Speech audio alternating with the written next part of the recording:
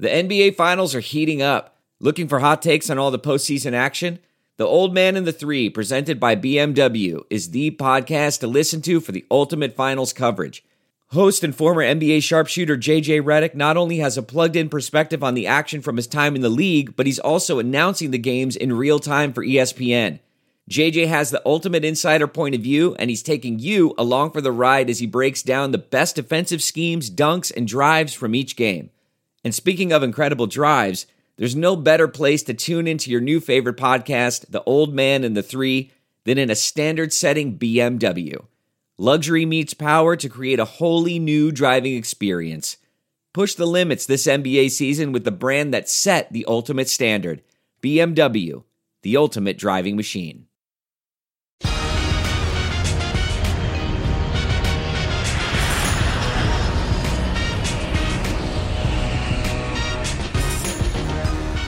All right, everybody, welcome to Take Off with John Clark, and we've got a special guest, of course, with Philly roots, and I will say sorry about your Knicks, Stephen A. Smith. Welcome in. What's going on, John? Long time, man. How you been? I know this is like old times. You used to come on our NBC 10 Sports Final show. Yeah. So let me just put it out there. Who do you have in this series, Sixers or Hawks? I have Sixers and 7, but I say that with some degree of trepidation. Sixers going to have to reclaim home court advantage in game 3 or 4. They can't come back to Philadelphia down 3-1. They won't beat Atlanta 3 straight.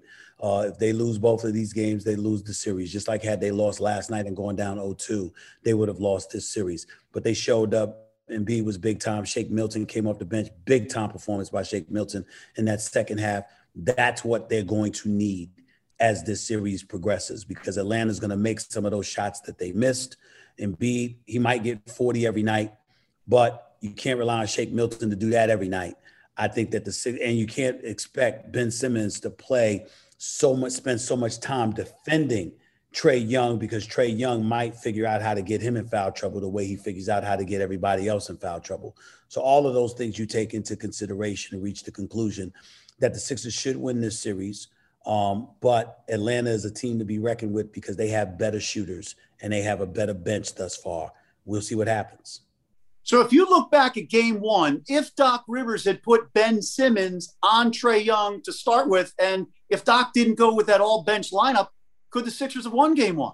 You could say that, but in the end, you did turn the ball over 9 times in the first quarter. You did get out. You did, get out to a 29-point deficit. And so when you look at it from that perspective, that was more about the Sixers' offense, more so than their defense. I know Atlanta was hitting shots, but the Sixers were turning the ball over, giving them ample opportunity to make those shots.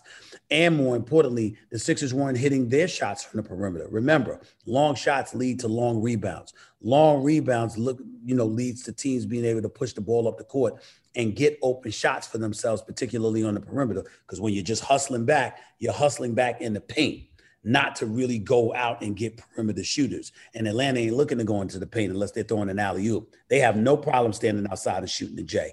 That's where the Sixers messed up in game 1. They did not do that in game 2. That's why they won. How about Joel Embiid? I mean, you started in Philly at the Inquirer, I believe, in 1994. So you saw some great playoff performance from AI, but you're talking about Joel Embiid with a torn meniscus, 39 and 40. Is this a pretty epic performance right now? It's big time. I'll give him that. It wasn't epic like some of AI's performances. I watched AI drop over 50 going back and forth against Vince Carter. When he dropped 51 game, Vince Carter with another in that Eastern Conference semifinals in 2001, the year they went to the finals. I watched his performances against Sam Cassell and Ray Allen and Big Dog Glenn Robinson against Milwaukee. You know what they did to Orlando, coached by the late, great Chuck Daly, God rest his soul. So we saw all of those things go on, and we saw some epic performances from AI. But Joel Embiid is big time. And there's no question. He's not Shaq like Shaq's game was predicated on power all day, every day. 7'1", 330 pounds, knew he had the power and utilized it to his every advantage.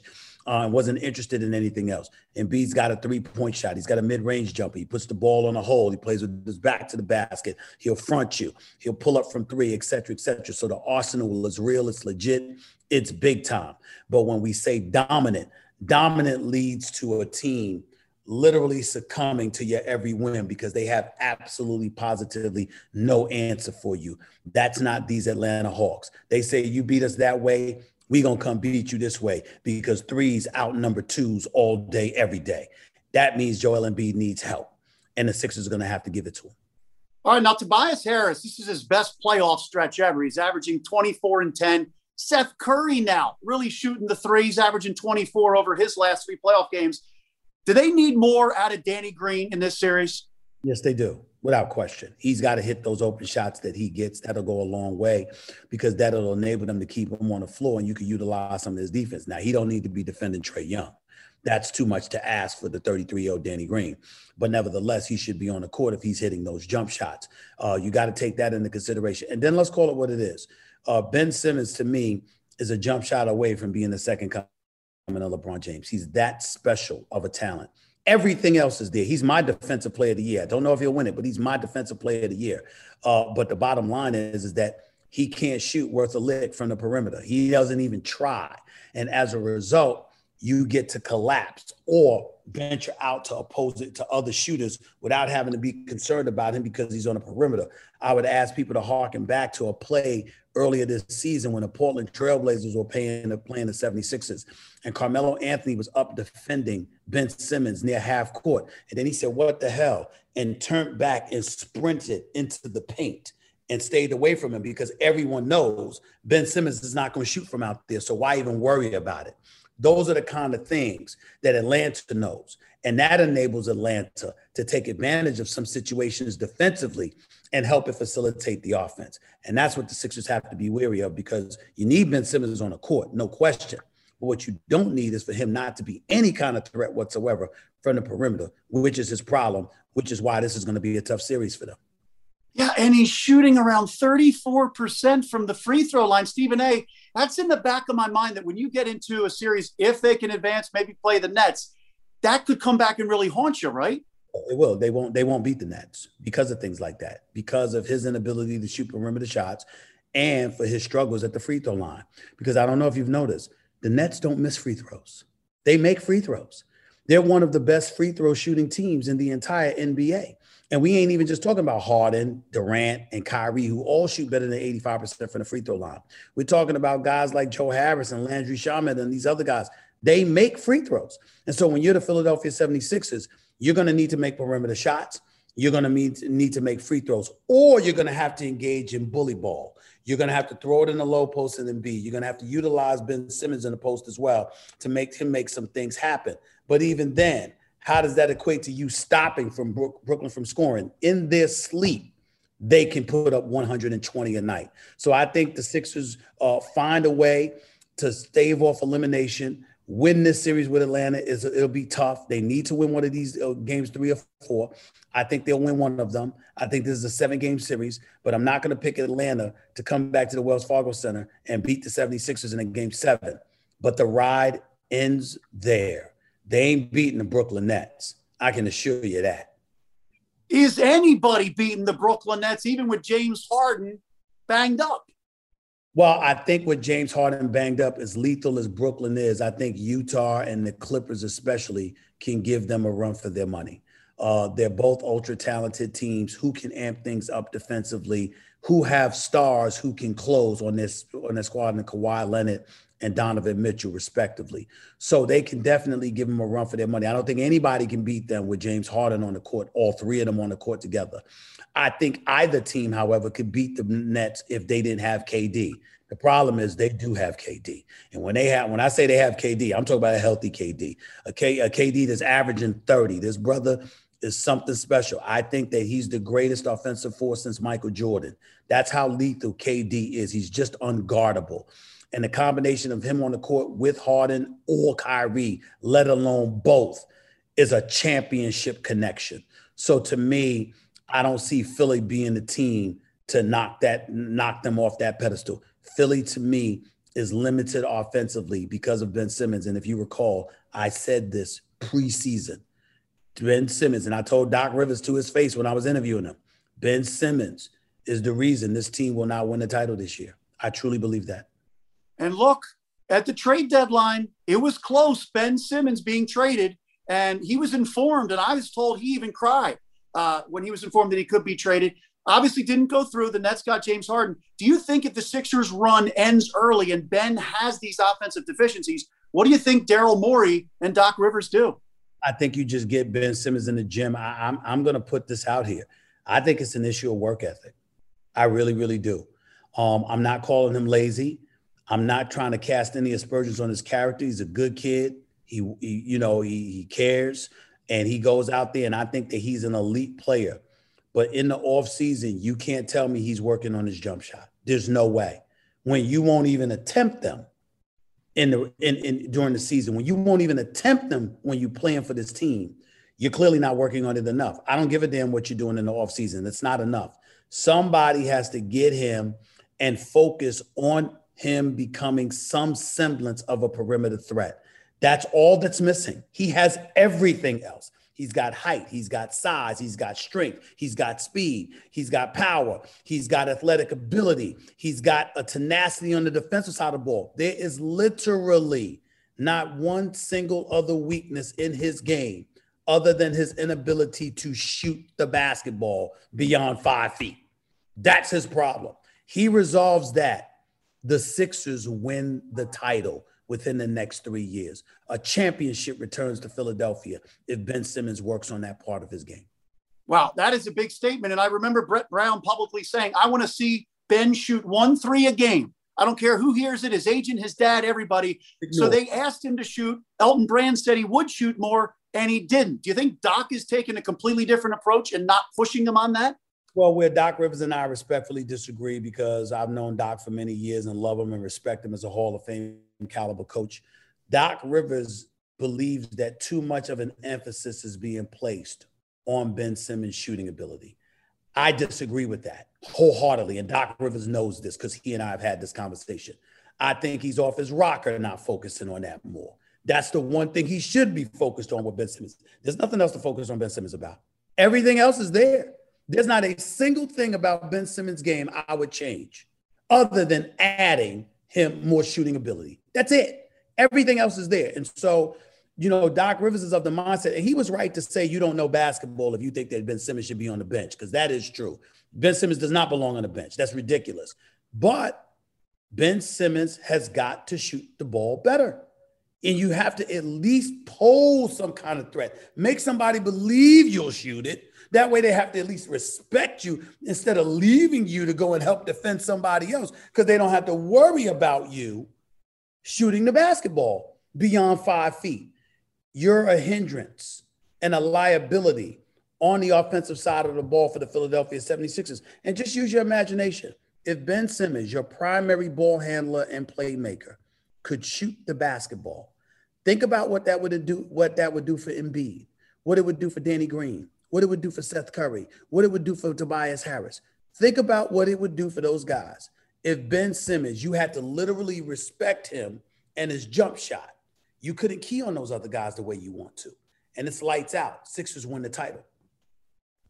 Yeah. Joel Embiid even tried to push him as well, but he's got some sort of mental block. So you said Ben Simmons is your defensive player of the year. Obviously, Jokic won MVP. What did Joel need to do, in your opinion, to win MVP? How many games did he have to play? I just think that he didn't need to miss about 18 games. If Joel Embiid had been healthy, it would have been a 2-horse race between him. But then again, you could say the same thing about Harden, because Harden was right in the running for league MVP honors before he went down. So we can't injury availability is a part of it.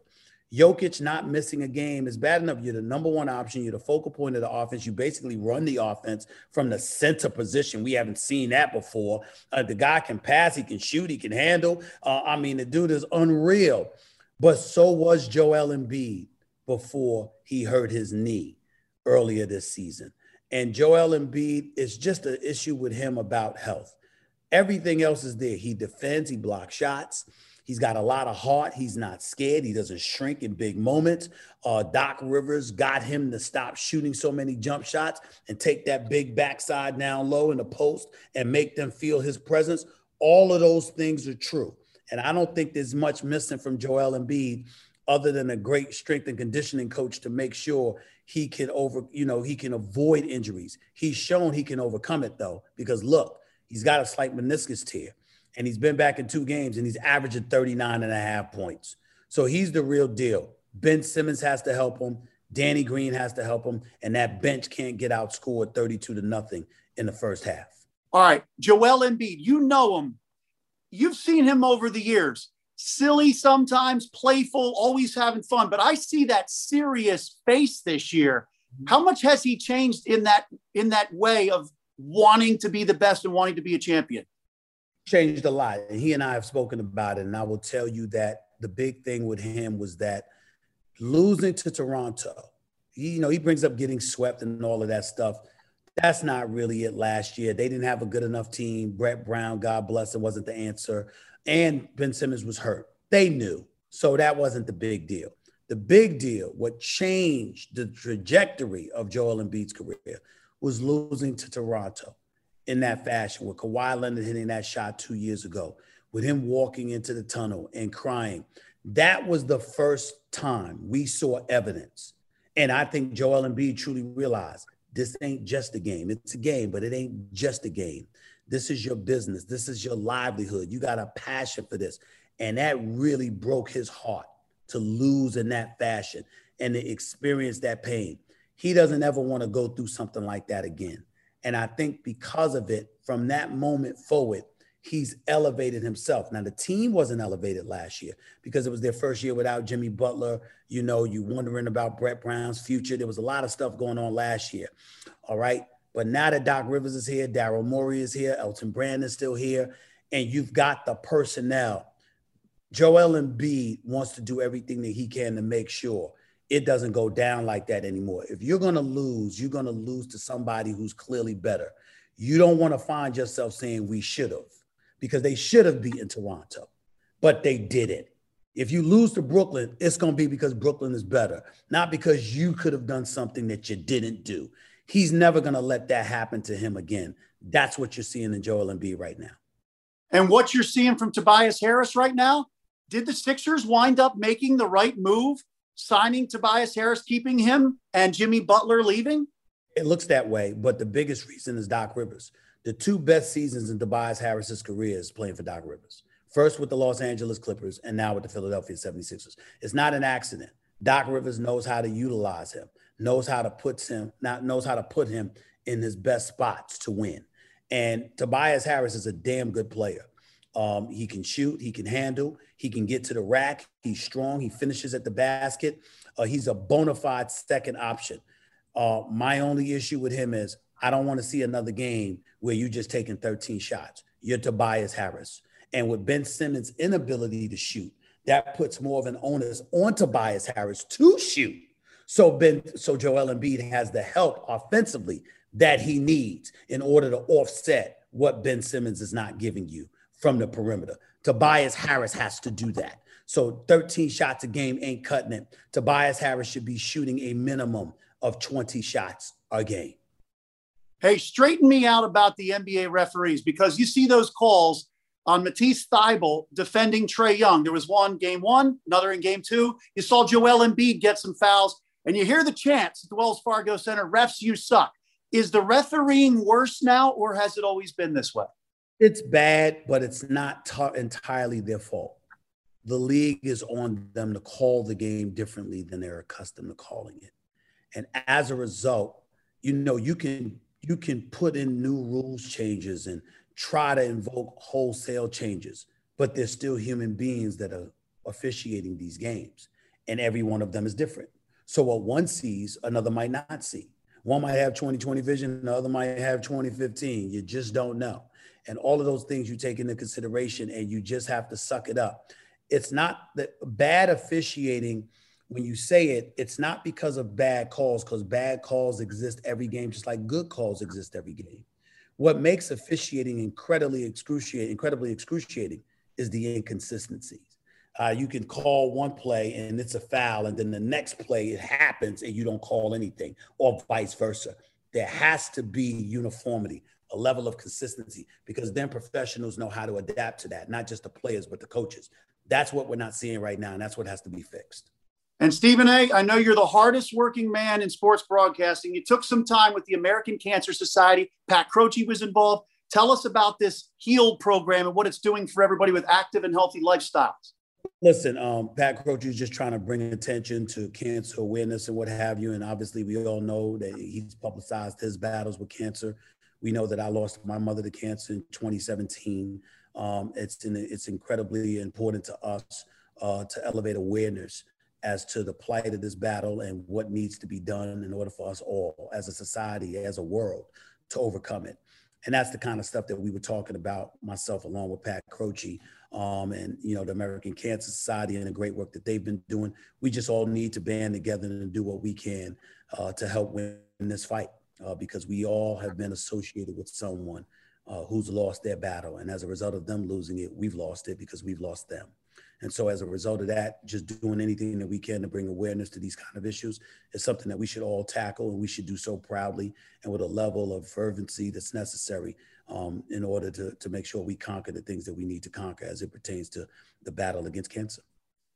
That is a great message, and I can tell it's personal with you and the passion you have for it. So we really appreciate the time you've taken, and keep up the great work. You're a hustler, and you have made it big time. We remember you in Philly, and we're glad you still kind of remember Phil.